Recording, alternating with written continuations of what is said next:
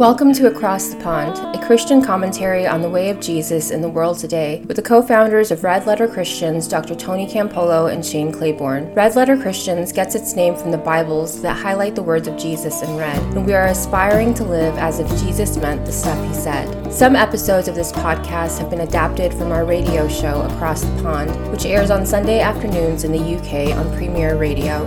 Thank you for listening. Let's jump into this week's episode with Shane Claiborne. Well, hello, everyone. This is Shane Claiborne, and the name of the show is Across the Pond. We love talking about how our faith connects to the world that we live in and is not just a ticket into heaven, but actually fuels us to try to bring heaven to earth, as Jesus said, to bring the kingdom on earth as it is in heaven. And there's a lot of things in this world that don't look a lot like heaven on earth. They don't look like God's dream for the world being realized. So that's where we get to participate in redeeming and transforming the world. And I love this show because it's a good excuse for me to have some guests, some old friends, and make some new ones. And I'm really excited about the conversation today. We've got an incredible economist, sociologist, artist, someone who studied violence and militarism and also is compelled by his faith, brother Alan Storkey. So it's great to be with you. Thanks for joining me. And you. It's lovely to be here. Yeah. So you've done so much work around this violence that is just plaguing the world. And I know it looks different in, different parts of the world. It looks different in the UK than it does here in the US. Even in the pandemic, Alan, we've had record rates of gun violence in my city, Philadelphia, and all over the country. Gun deaths are the highest that they've been in 3 decades. We just are seeing, it used to be 100 lives a day lost to guns. Now it's 110 almost lives every day lost to guns in the United States. So you probably know this, Alan, but the rest of you listening in my lifetime, 46 years that I've been on this earth, we've lost more lives to guns domestically in the United States than all the casualties in all of America's wars combined.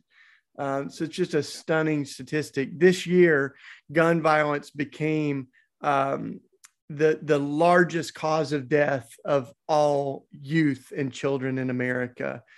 So it's impossible to be pro-life, to care about life and to ignore gun violence. But Alan, you also look at the big guns, right? Not just the guns on our streets, but this idea of militarism and war, and maybe give us just a little pulse of where we're at in the world when it comes to weapons and war. I know, here in the US, we've got, last I heard, Alan, you can be my fact checker on this, that we have bombs that are 80 times stronger than the Hiroshima and Nagasaki bomb that took, hundreds of thousands of lives, 80 times stronger. And we also have the capacity of 50,000 Hiroshima bombs in our nuclear arsenal. So, I mean, you just start to think, how many times do we need to blow up the world? And as we look at what's happening in Russia right now, I mean, it's not going away. So tell us what you're seeing.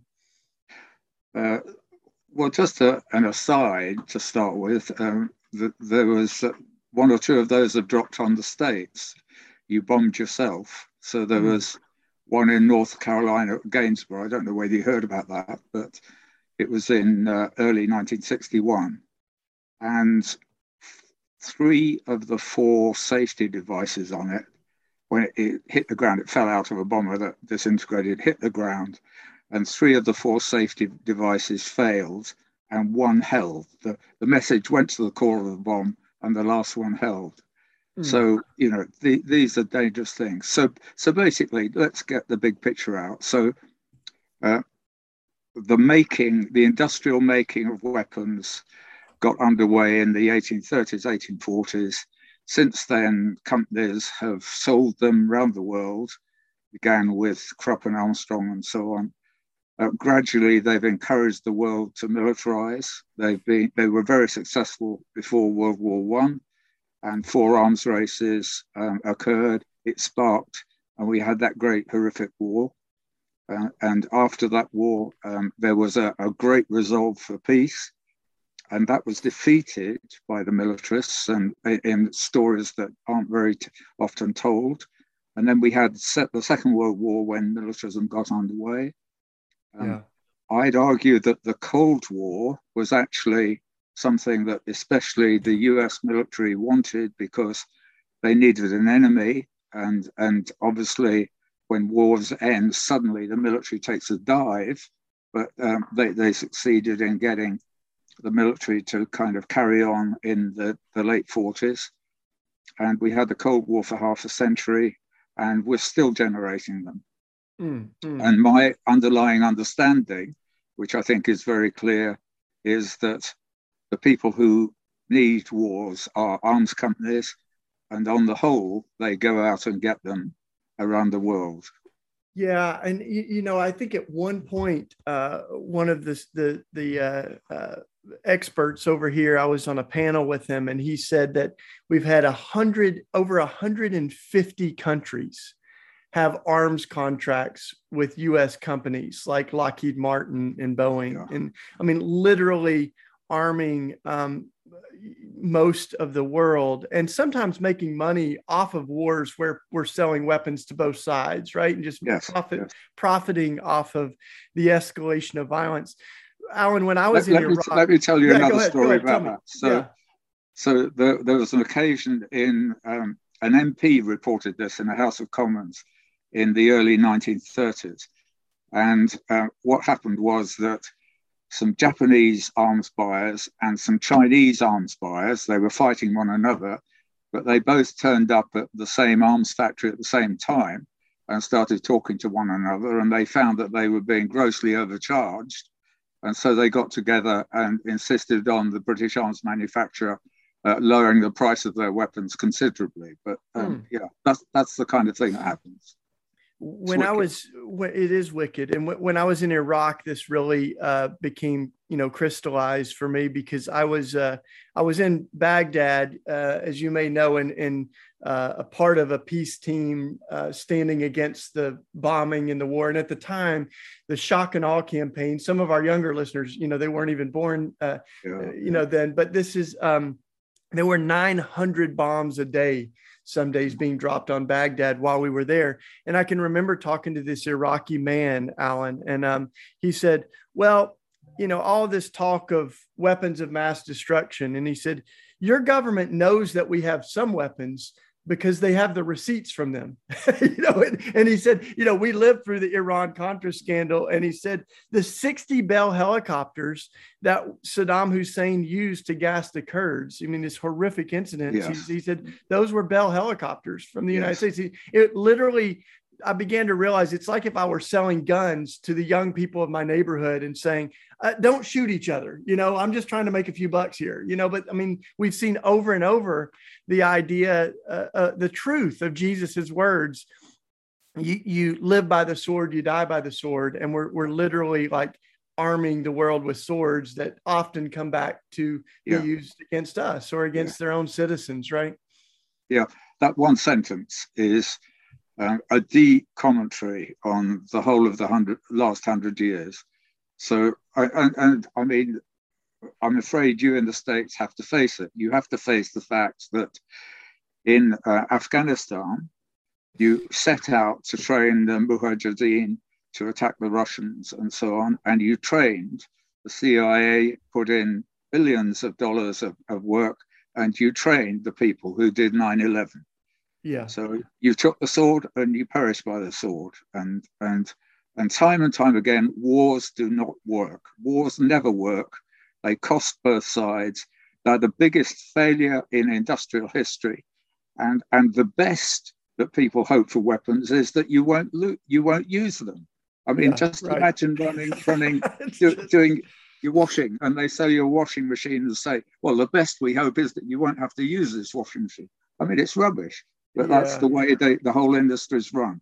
Yeah, And it's been said that it takes a lot of faith, right, to believe that the world's going to be safe when we're arming so much of the world and we continue to live really despite the evidence, like with this idea that violence is going to solve our violence, or that we're going to arrive at peace by killing each other's children.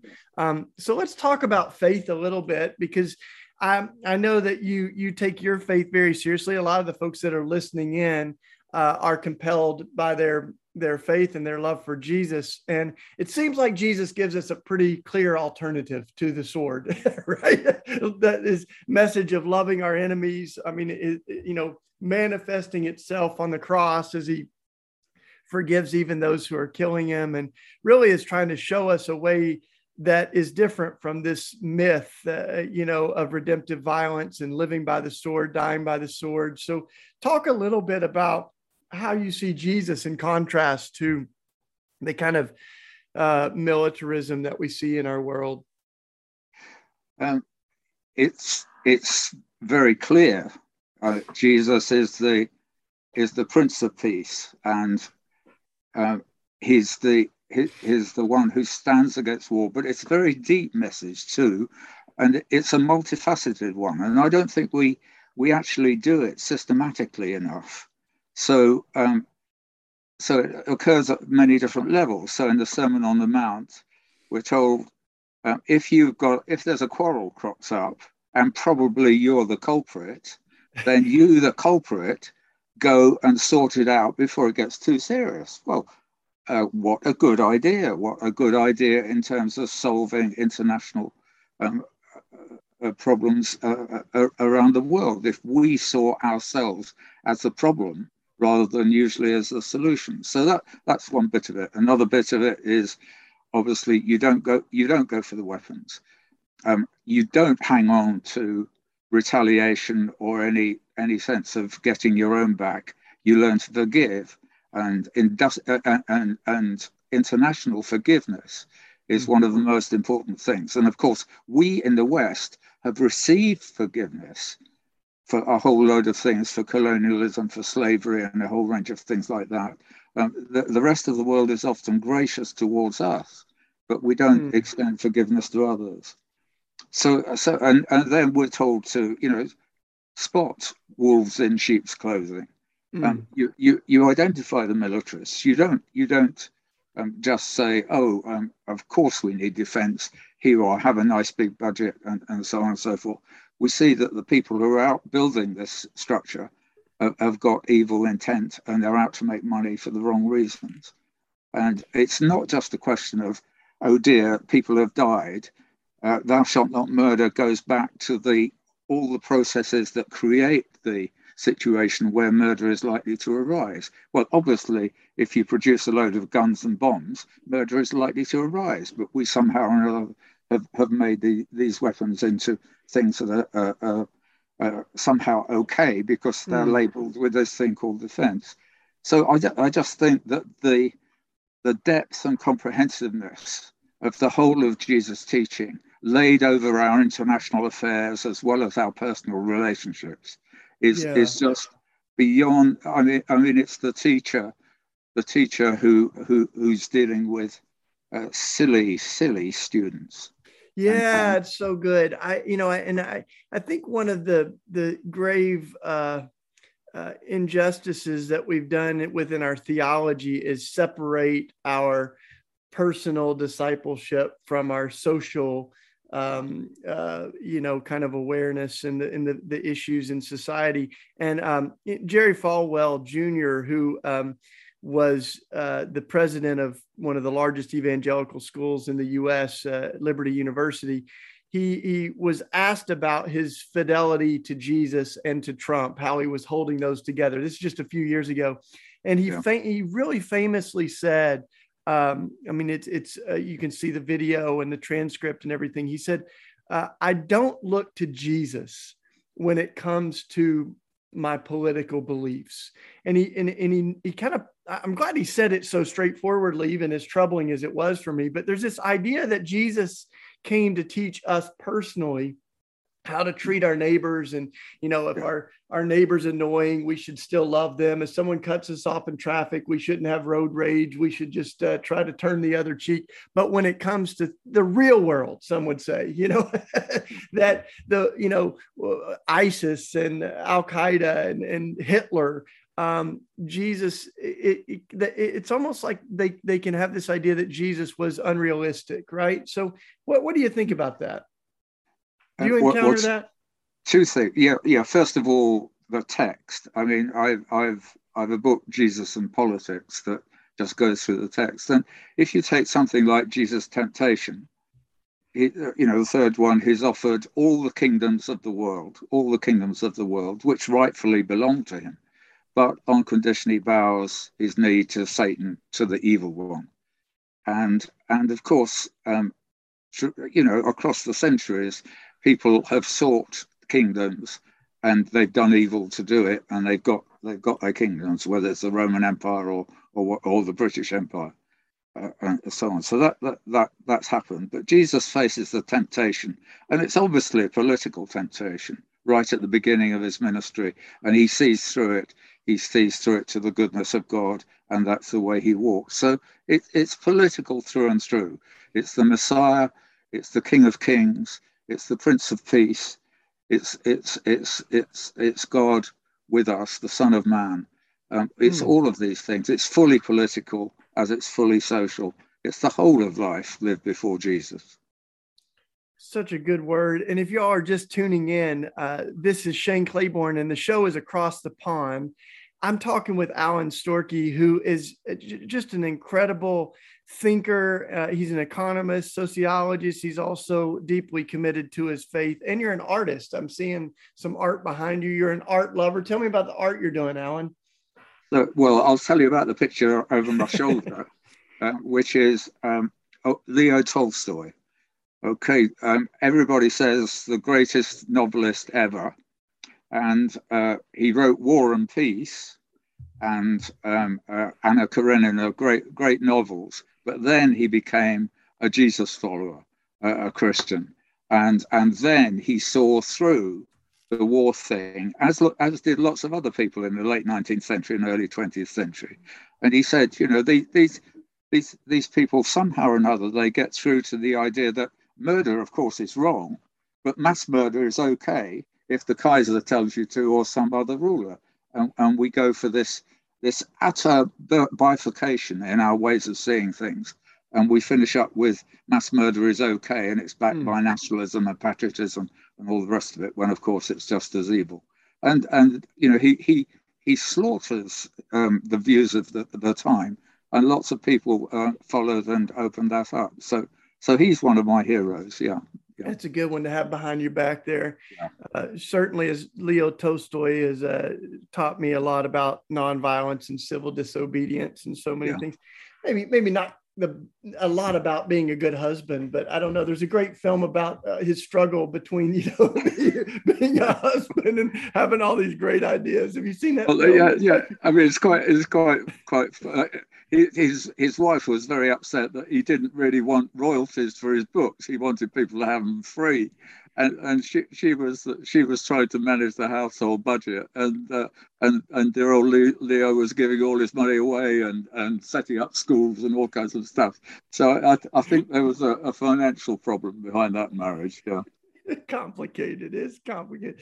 Well, here's what I want. We got a few minutes left with Alan Storkey here. I wanted to ask you, it's easy for folks in the UK and Canada, and I mean, even in other parts of the world, to look at the United States and saying, wow, I mean, that is a crazy place. The gun violence, I mean, our addiction to violence and militarism, I mean, the amount of weapons that we have. Martin Luther King Jr. called the United States the greatest purveyor of violence in the world, right?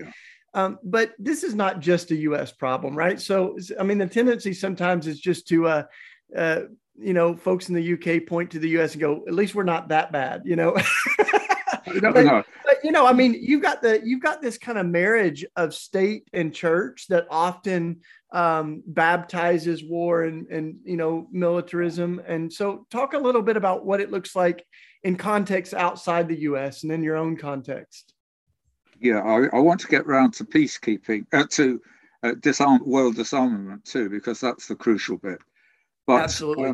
But the situation around the world is that I think the arms companies sell to all sides, and gradually you generate people who trust in weapons. Now, the obvious people who trust in weapons are military dictators, and they're cropping up all over the place. And arguably, some of our Western so-called democracies are moving closer to being a military dictatorship than a democracy. But anyway, that's part of the pattern. So it's a worldwide problem, and it's a massive problem. And basically, we had the end of the Cold War, and total arms sales dropped by about a third, I think, after the Cold War. But we're back into full-scale militarism, and I think we're just about setting up for another Cold War with Russia and China very soon. Yeah. So we're in a crisis now. Let me just address the whole business of world disarmament. World disarmament is seen as totally impractical, and that's because the militarists say arms are realistic and peace is unrealistic. Okay, now in within nations, apart from the states, obviously disarmament is very realistic and gives you peace. You can walk down the street without fearing anybody, and arming people creates problems. So we've solved the problem within our states by disarming, and we can do the same internationally. Now, the reason why international disarmament does not take place is that whenever it's been tried before, the military are put in charge, and turkeys don't vote for Christmas. So you just blow the whole thing wide open. But if Christians really got behind this on the large scale, we're 2 billion Christians around the world, and if we in principle really attack this, we could address it. And all you need is a simple rule, something like you cut military expenditure by 20% a year for 5 years, and then it's all gone. Yeah. And you immediately end arms production, and you subsidize the arms companies 80, 60, 40, 20% and zero until they've transferred to other means of production. And we can find out where weapons are anywhere in the world now. There's no problem about it. You have open inspection. You can monitor this. We could do arms. We could do world disarmament, but we don't, because the militarists stay in charge. They're in charge at the UN. They're in charge, obviously, through the Pentagon in the States, the same in Britain, and probably the same in. But everybody would benefit for peace. I mean, we're talking about wasting about 10% of total world GDP throughout the last century on war and the products of war. This would solve almost everything: poverty, global warming, and a range of things like that. It's practical policy, but nobody's thinking about it because we're all taught to fear somebody else. We're still in a Cold War. So I like your optimism and your hope. And no, it's not optimism. Yeah, it's the steady state of the gospel that says this is what God's purpose for the world is. Yeah, I like it. And I am reminded of one of my friends that says, faith and hope are about believing despite the evidence and watching the evidence change, so looking at the world and saying it doesn't have to be this way. And in fact, I think it takes a lot of, I think it's idealistic to think that we're just going to keep on living with these weapons that can destroy the world. Yeah. And I want to give you the last word in just a second, but y'all need to be praying for us over here in the U.S. Right now, we've got, more than $20,000 every second that are spent on militarism and war. 53% of our discretionary budget at the federal level is going to militarism and war. The Pentagon spends more in 3 seconds than the average American makes in a year. So Dr. King said, a country that's spends more money on military defense than on programs of social uplift is approaching a spiritual death. But we've all got a role to play in this. So Alan, in the last minute, give us a word of what, just an everyday faithful Christian can do to counter the militarism in war. We stand up together, and every one of us counts. It's democracy. It's people that count. And when Christians, by conviction, say, we need world disarmament, I'll put my name up, and this is what I'm batting for. And when that begins to move through the world, that will change the situation. Okay, and it will bypass the control that the militarists have. Bless you. That's a good word. That's a good word. So thanks for listening, everybody. You've been listening to Alan Storkey, our guest today. This is Shane Claiborne, Across the Pond. See you next week. We hope you have enjoyed this episode. If you'd like to know more about Red Letter Christians, please visit redletterchristians.org for resources, upcoming events, and to connect with other people who are passionate about Jesus and justice. You can follow Shane Claiborne and Red Letter Christians on Twitter, Facebook, and Instagram. If you'd like to support our work with a one-time gift or by becoming a monthly sustainer of the movement, please visit our website and click on the red donate button. Thank you for tuning in.